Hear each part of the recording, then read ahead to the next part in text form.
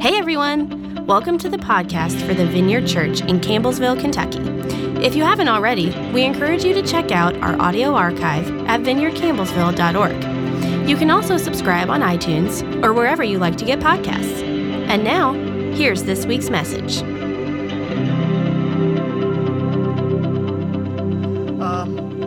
Poor Andrew, though, he said, what text would you like me to read to open up the meeting? And I said, read Psalm 137, the whole thing, knowing that the second to last verse is, blessed are those who give you payback, Babylon. And then another beatitude that you probably didn't know was in the Bible, blessed are those who kill your babies. Now, here's why we read Psalm 137 to start out. And that is that we're doing this series on the book of Daniel. It's 11 weeks long, this series.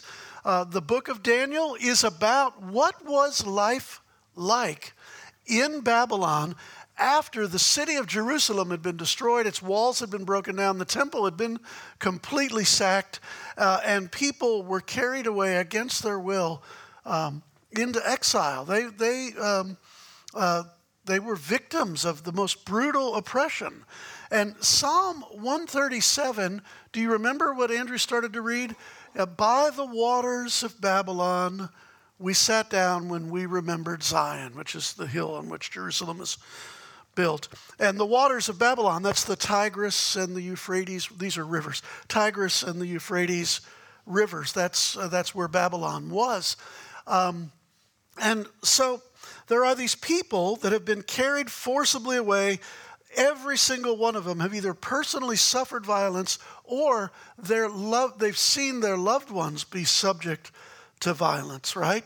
And this psalm, Cody, if you'll help me out, asks a question in verse 4, and that is, how can we sing the Lord's song in a strange and foreign land? Now, whether the psalm was written while they were in exile or whether it's a song that looks back to the exile, verse 4 is asking a question that they presume the answer is no way, can't be done, right? Just can't be done. How can we sing Yahweh's song in a strange and a foreign land? And in fact, the whole psalm is a lament, and they are so broken up that having been victims of oppression, they're now actively praying for payback. And this is part of what oppression does to the oppressed, is it makes them either commit violence or long to see violence committed against their oppressors. C.S. Lewis says that Psalm 137 is actually so instructive for us because it tells us that the oppressor bears the responsibility not only for the oppressor's actions, but for the result that it causes in the hearts of the people who have been oppressed. So when we think of Daniel's story, which is an Old Testament book, we should also think that the context was that almost everybody that had been carried away into exile was like, can't do it. Can't sing the Lord's song in a strange and foreign land. And then from Daniel and his friends come a minority report. And the minority report is, we can sing the Lord's song anywhere because the Lord's kingdom is everywhere. So one of the things that we learn from Daniel is we can sing God's song anywhere because God's kingdom is everywhere. So they can be forgiven thinking like, how we just can't do this. But part of what Daniel tells us is how can we live victoriously even in the midst of oppression. Daniel, by the way, is a kingdom of God book from start to finish. Do you know the subject that Jesus, New Testament, do you know the subject Jesus talked about more than any other subject? Jesus talked about the kingdom of God more than 100 times between the four Gospels. By far, his number one topic was the kingdom of God. And now think of these connections to Daniel. What have we seen, like in chapter 2? The Nebuchadnezzar, this crazy, maybe possibly even bipolar, very charismatic king, has a crazy dream about the kingdoms of the earth, head of gold, chest of silver, middle of bronze, feet or legs of iron, and feet of clay and iron mixed together. And Daniel interprets the dream and says, "And I beheld a rock cut, not with human hands, but a rock hewn out of a mountain, smashes this statue, and from the rubble grows the rock, which is the kingdom which covers the whole world." Daniel's book is pointing us towards the reality of the kingdom of God. And that was Jesus' number one topic. So it's not just, it is historical. I take it as historical. But more than that, Daniel is paving the way for the king, the true king, the one king, the king who shows all other kings or queens how to rule, right? Daniel's a kingdom book from start to finish. It's as current as the inbreaking of God's kingdom, not only in Jesus' time, but the inbreaking of God's kingdom here and now.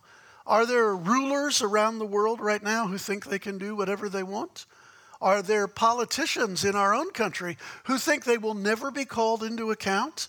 Are there state and local leaders filled with pride and contempt for those people that they should be serving? Or what about me? Like, in my little kingdom, which admittedly is a very small kingdom, do I want to rule it over anybody for whom I have authority or responsibility? So if you want to understand how God's kingdom works in everyday life, you study the book of Daniel, right? So that's what we're going to do. It's an 11-week study. I have been called on to do Daniel chapter 3, and I know what you're thinking. I can see it, like right there on your visage. I can see it. Daniel chapter 3, you're wondering, Ray, what did you do for summer vacation?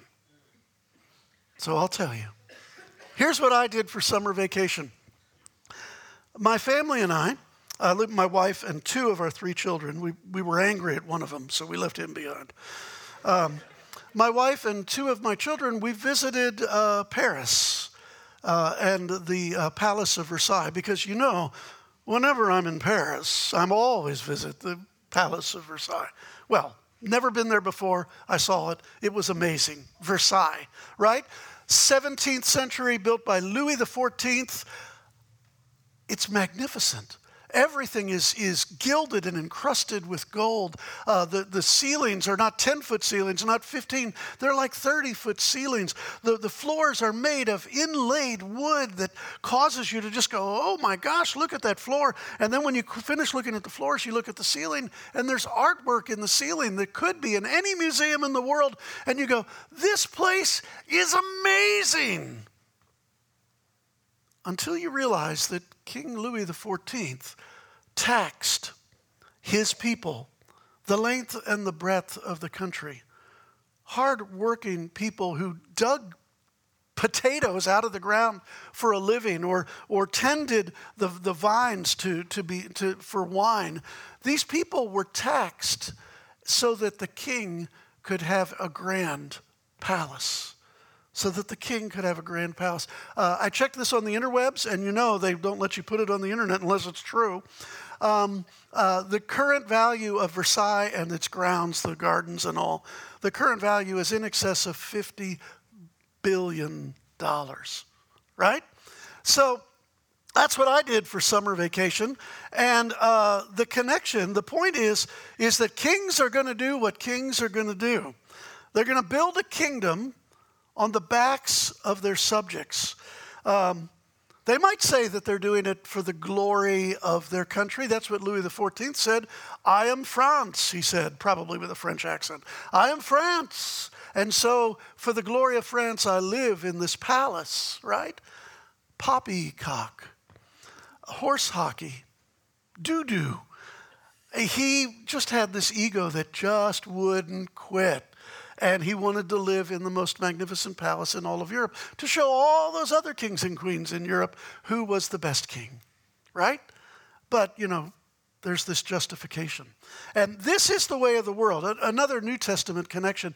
Here's what Jesus says about the leaders of the world. Whether it's like a CEO of a company or the boss of a small business, whether it's a teacher in a classroom or a mayor in some town. Here's what Jesus consistently said about leadership, and that is, we have the tendency to get leadership wrong. And indeed, what did Jesus say? He said, the leaders of this world lord it over their subjects, but the greatest in God's kingdom is the servant of all. So he said, I'm among you. He's the King of Kings. I'm among you as one who serves. So the human tendency is to get leadership wrong. So today, while we do Daniel chapter 3, I have 3 topics that I want to talk about. I want to talk about, thank you, Cody. I want to talk about what kings do. I want to talk about what kingdom people do. And then I want to conclude with God is with us. Okay? What kings do, what kingdom people do, and the reality that God is with us. So Daniel chapter 3, you got this guy Nebuchadnezzar. Honestly, now it's a historical figure. Certainly he really did exist. Probably was like as charismatic as all get out. He's maybe one of the most colorful characters in antiquity. And he's an archetype as well for all earthly kings. And all earthly kings at least engage in 3 practices. And those 3 practices are preoccupation with self, pride that just won't quit, and power to keep other people down. What do kings do? Well, they do the 3 P's: preoccupation with self, pride that won't quit, and power to keep other people down. And let's talk about preoccupation for self, and this will serve as our review from last week. You know, the thing about doing a series is that we could spend like all of today just reviewing the first 3 messages, right? But last week we covered Daniel chapter 2, and that's where he had the dream Nebuchadnezzar did of this statue that we talked about: gold, silver, bronze, iron mixed with clay. And only Daniel could interpret the dream. And in that interpretation, Daniel is speaking to Nebuchadnezzar. And Daniel says, God has made you, Nebuchadnezzar, the ruler over all the inhabited world, and has even put the wild animals and birds under your control, which would be a neat trick. You, O king, are the head of gold. But then Daniel goes on to say, but after your kingdom comes to an end, comma, and then there will rise another kingdom, right? Head of gold, chest, silver, right? But can we just go backwards one slide, Cody? Right there. You are the head of gold. And Nebuchadnezzar goes, yes, I like that. I'm the head of gold. And it's my contention in chapter 2 that although Daniel interpreted the rest of the dream, Nebuchadnezzar checks out on the head of gold. Yes, of all the kingdoms in all the world, in all of history up to that point, I am the head of gold. I think Nebuchadnezzar was like, that's all I need. And isn't this a human tendency? God is speaking through Daniel, chapter 2. God is speaking through Daniel and giving Nebuchadnezzar a glimpse of the next centuries to come and the proclamation of a kingdom that will never end. And Nebuchadnezzar's on, I am the head of gold, right? So what does Nebuchadnezzar do? Chapter 3. He builds a golden statue. And it's funny because on the internet, like all the statues look like a man like this. I don't know why. Like it's like everybody just painted the same painting. Statue, guy like this. Presumably made of gold. It's Nebuchadnezzar. Oh, it's not just a statue. Oh, no. It's 90 feet high. 90 feet high. I looked this up. 90 feet is either 6 or 7-story building. Can you, a statue of a gold dude, 90 feet high, 6 or 7. Heck, in all of Taylor County, we don't have a building that is 6 or 7 stories tall. I think this is right. I think it's either 4 or 5 floors is the tallest we've got. So this statue would rival any church steeple. Would rival any church steeple. And he builds it, right? This is the preoccupation with self. This is what the king does. All right, am I going to do the rest of this without notes? No, I'm not. They're there. So he's preoccupied with himself. He has an ego, his pride that just won't quit. He builds a 90-foot statue. And then in chapter 3, he issues this command. Whenever you hear the sound of the horn and the flute and the zither and the lyre and the pipe and the harps and the other musical instruments, memo to Glenn, our worship leader, we need a bigger band. We need a bigger band, right? Whenever you hear the worship band, bow to the ground to worship King Nebuchadnezzar's golden statue. So this is the power part. You hear it, what are you going to do? You're going to bow down. That's what you're going to do. And if you don't bow down, what happens? Now, isn't it interesting that you can use power to force people to bow, but anyone forced to bow longs simply to just stand up in peace. That's really, so physically their bodies are down, but where's their heart? Maybe not even defiant. They just long to be able to stand up and be left to live their own life. But not kings. They're preoccupied with themselves. They've got pride that doesn't quit and power. Power to force people. This is part 1. That's what kings do. Got it? There'll be a quiz later. No, wait. That's at CU. There won't be a quiz later. Okay? What kingdom people do, the second part. What kingdom people do. Now, oddly enough, in Daniel chapter 3, we don't see Daniel. Where's Daniel? He's like in Pensacola for fall break or spring break or whatever. After a hard day of interpreting the king's dreams in chapter 2, think I'm going to go to the Redneck Riviera for a little while. But what do we end up with? We end up with Shadrach, Meshach, and Abednego still there. Now, fortunately, Shadrach, Meshach, Abednego, you know how to remember those names, right? Remember it this way: my shack, your shack, and a bungalow. And you'll get it. So you got my shack, your shack, and a bungalow. They're still there. Fortunately, however, they are fans of Tom Petty. Do you know Tom Petty? No, I won't back down. So it's all the singing I'm going to do right there. Tom Petty, I won't back down. Pastor Adam has given us references to such musical superstars as Meat Loaf, right? And My Morning Jacket. So my contribution to the Spotify playlist, are you listening, Vineyard Leadership? To the Spotify playlist that's based on Daniel is Tom Petty's I Won't Back Down. Here's the very first verse. Well, I won't back down. No, I won't back down. You can stand me up at the gates of hell, but I won't back down. Tom Petty, great songwriter, right? Rack, Shack, and Benny, they're fans of Tom Petty, right? So can you imagine this? I don't know how many people show up for the dedication of the statue. It had to have been a few. Let's just say 5,000 people. I don't know, right? But if 5,000 people start to bow, and I mean, we're talking like that good old Middle East bow, on your knees, chest on the ground, hands like this, and then out of 5,000 people, there's 3 dudes who stay standing.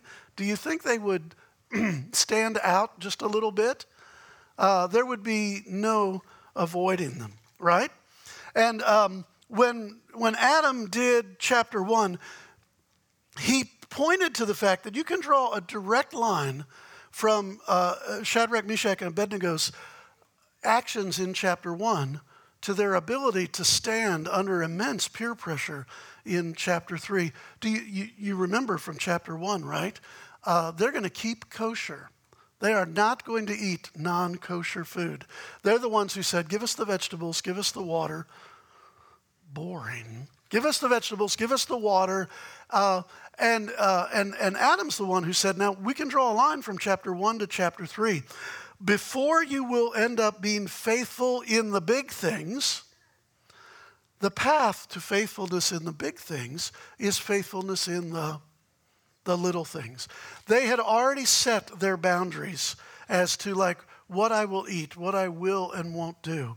And just like somebody might work out with a 3-pound dumbbell and just, do like a gazillion reps, it's the everyday repetitions. It's the everyday repetitions that finally give you the strength to stand for the big things when you need to. And in this, Shadrach, Meshach, and Abednego are our examples. They stood together. There was no hiding. And it's instructive for us as well that his friends responded to the king's exalted language with like just really plain speaking. So that passage that we've already looked at, the lute and the zither and the lyre and everybody will bow down. When you read that, it's almost, whoever writes this down is a brilliant storyteller. It's almost a caricature of the way fancy people in highfalutin positions talk. And did you notice, because I know you read this, right, in preparation for church today, did you notice how often it's repeated and how exalted the language is? But then Shadrach, Meshach, and Abednego just simply say, we won't back down, right? Simple, one-syllable words. No, thank you. Hard pass. You can contrast their plain speaking with the exalted trappings of what authority tries to surround itself with. And the more the trappings, the less the actual authority. That's just a little life hack for you. The more the trappings, it's like, pay no attention to the man behind the curtain, right, in Wizard of Oz. And you got the smoke and you got the fire going on. Jesus talked about this too. He said, simply let your yes be yes, or your no be no. And anything beyond that comes from the evil one. So not only do Shadrach, Meshach, and Abednego resist, but they resist with both courtesy and with very plain speaking, which makes Nebuchadnezzar so angry, he says, that's it. Heat up the furnace. Heat up the furnace to 7 times, as hot as it is. These guys presented a threat to Nebuchadnezzar. They presented a threat to what he perceived as his legitimacy, right? And they presented a threat to his ability to intimidate people. Now, I don't know about you, but I'm an extremely old person, and I've had like 59 different jobs. And a long time ago, I had a boss, and this is not like, silly talk. This is true. I had a boss who said, listen, when you clock in, I own you. I don't want your opinion. I just want you to do what I say. Now, this was in America back then in the 20th century. When you clock in, I own you. Newsflash, Emancipation Proclamation, 19th century, slavery ain't no more. But what does the boss say? When you clock in, I own you. What does Nebuchadnezzar say? You will bow down, or I'll use my force to make you bow down. And then 3 people, when they resist, they're actually also threatening not only his legitimacy, but they're threatening his ability to continue to intimidate. There's an Old Testament scholar I really admire. I so much recommend. Any chance you're in a secondhand bookstore, you should, and you see a title by Walter Brueggemann, you should buy it and just say, I'll get it, I'll read it later. Walter Brueggemann. And here's what he says.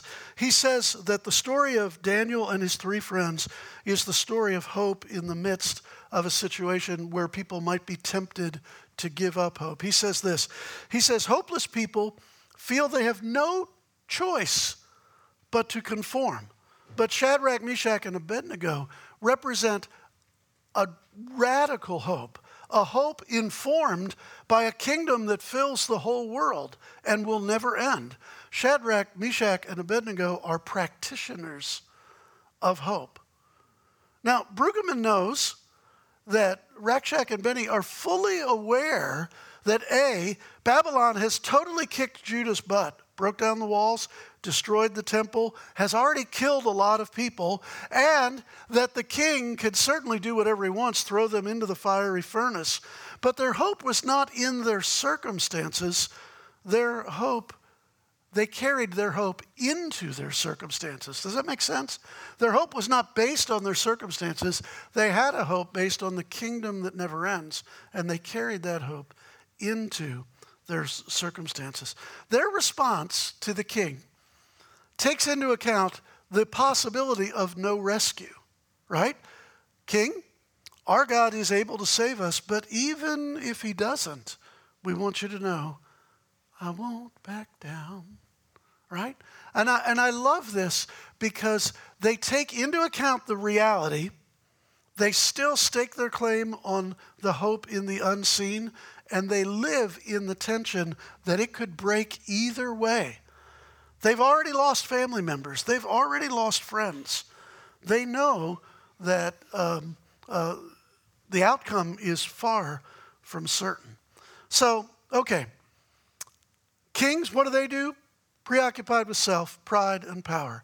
Kingdom people, they have placed their hope in a kingdom that is not made with human hands, a kingdom that will last forever. And then the last business that we get in Daniel chapter 3 is one of the most beautiful pictures of God with us. Wow, this is a New Testament connection.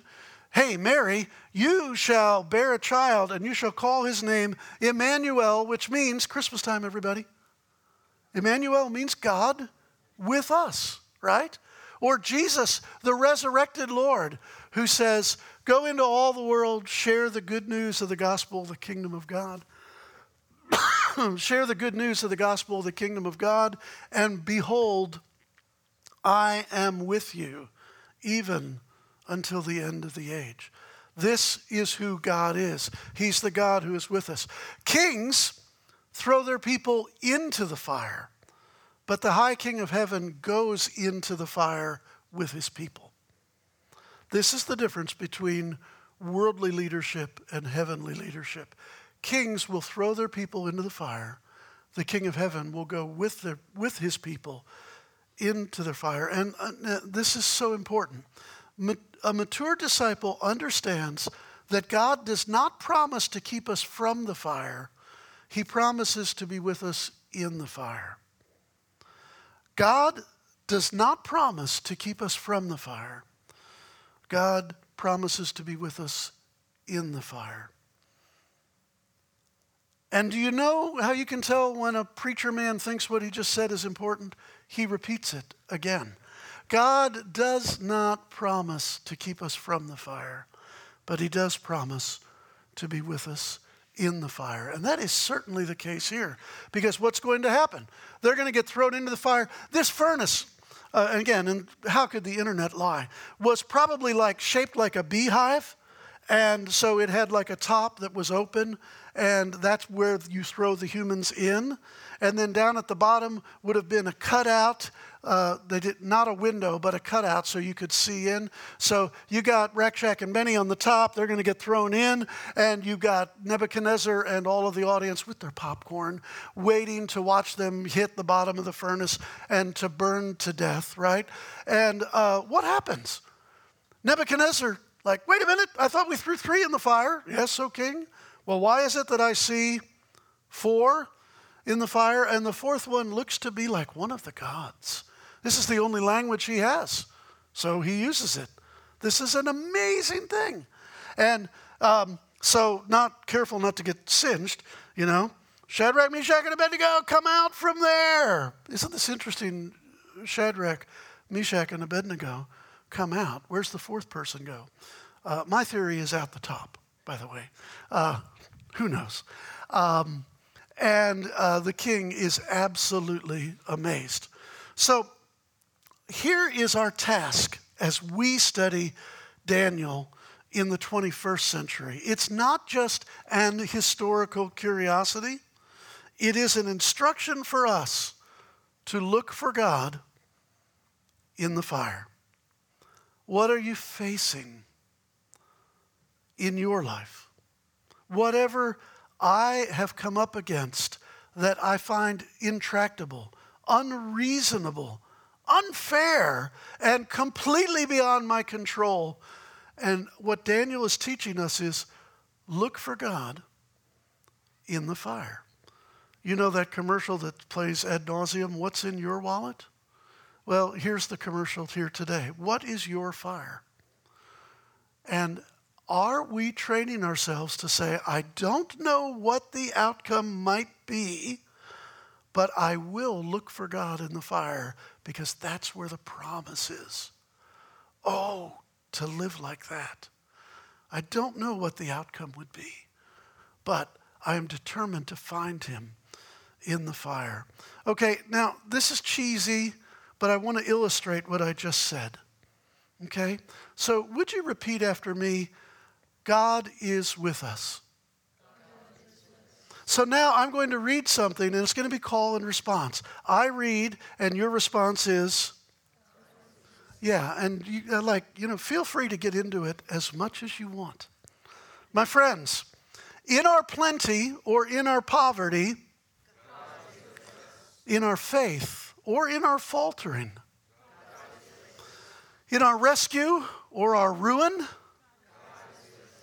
in our blessing or in our blight. Yes, that's right. In the cure or in the cancer, in our deliverance or in our death. Amen. God is with us. What's in your fire? What is your fire? Now, here's the curiosity. Shadrach, Meshach, and Abednego, I'm sure they wanted to be delivered from the fire, and I'm sure as they felt the ground give way beneath their feet and that crazy fall into the furnace, they thought, well, that's not happening, right? They would have looked at deliverance as being the last-minute reprieve, right? But the truth is that they're going to be good either way.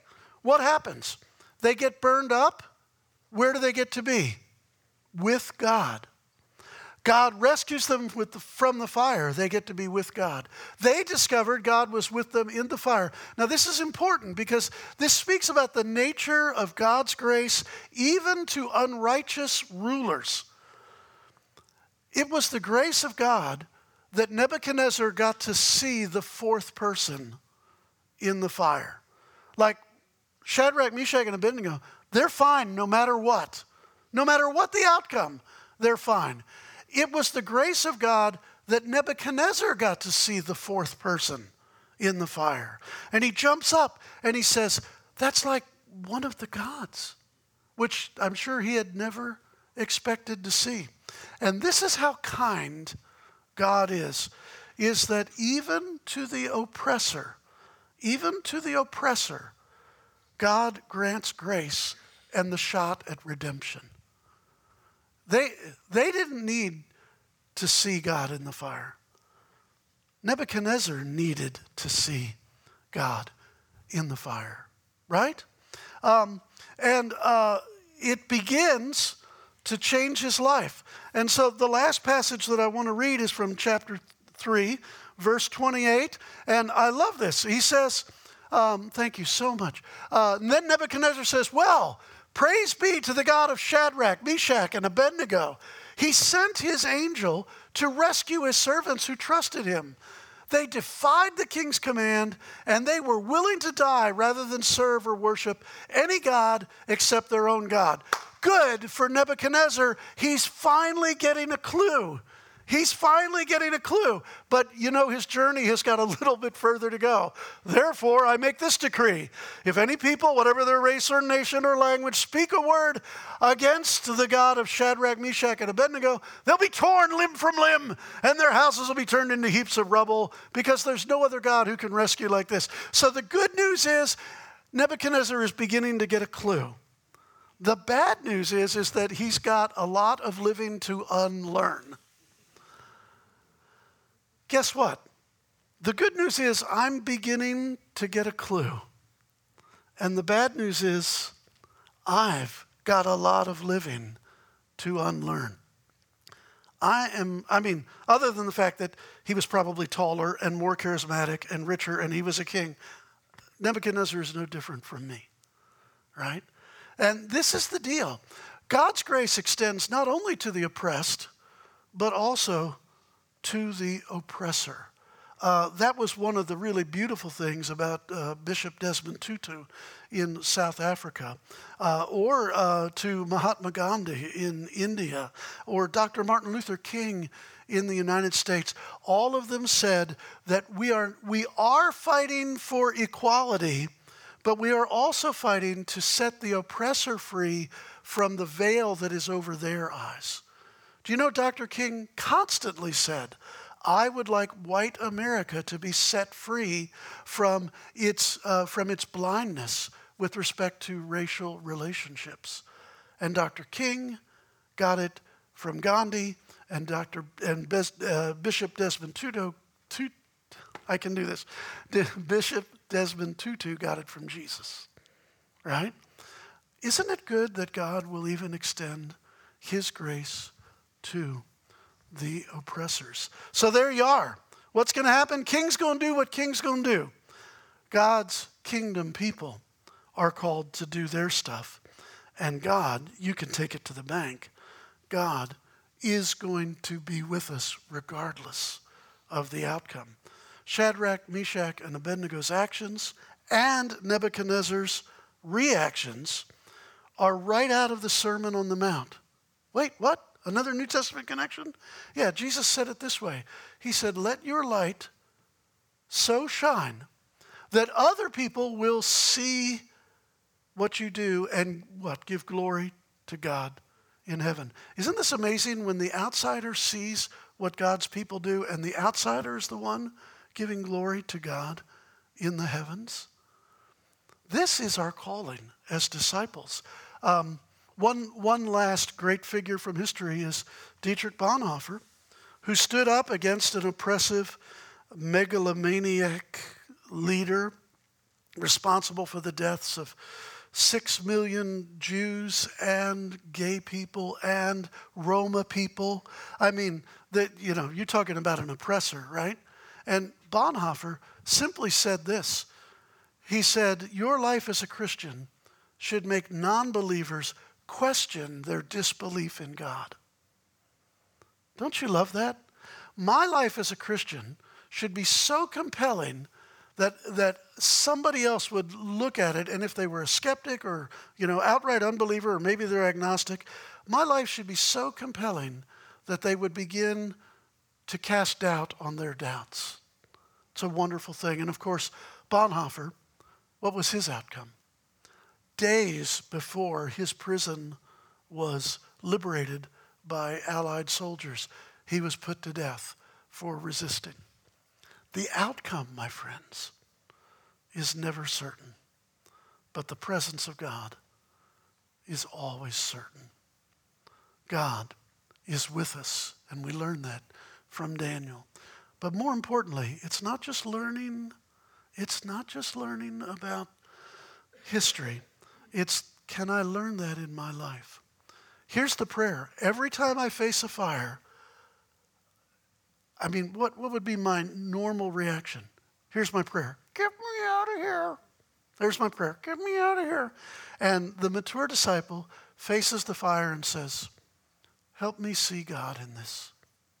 Help me see God. Lift your eyes, whatever your fire is, and ask God to show you his presence in the fire. Will that do for Daniel 3? Let's ask our wonderful worship band. So unplugged are they today. Hey, unplugged worship band, come on back up. We're going to worship the Lord Jesus with one more song. And then we probably have some qualified ministry team person or persons who would be willing to pray with you within your fire, to pray that God's presence would be revealed. Thanks again for stopping by the podcast of the Vineyard Church in Campbellsville, Kentucky. If you'd like to keep up with what's happening at the Vineyard, you can follow us on social media. Until next time.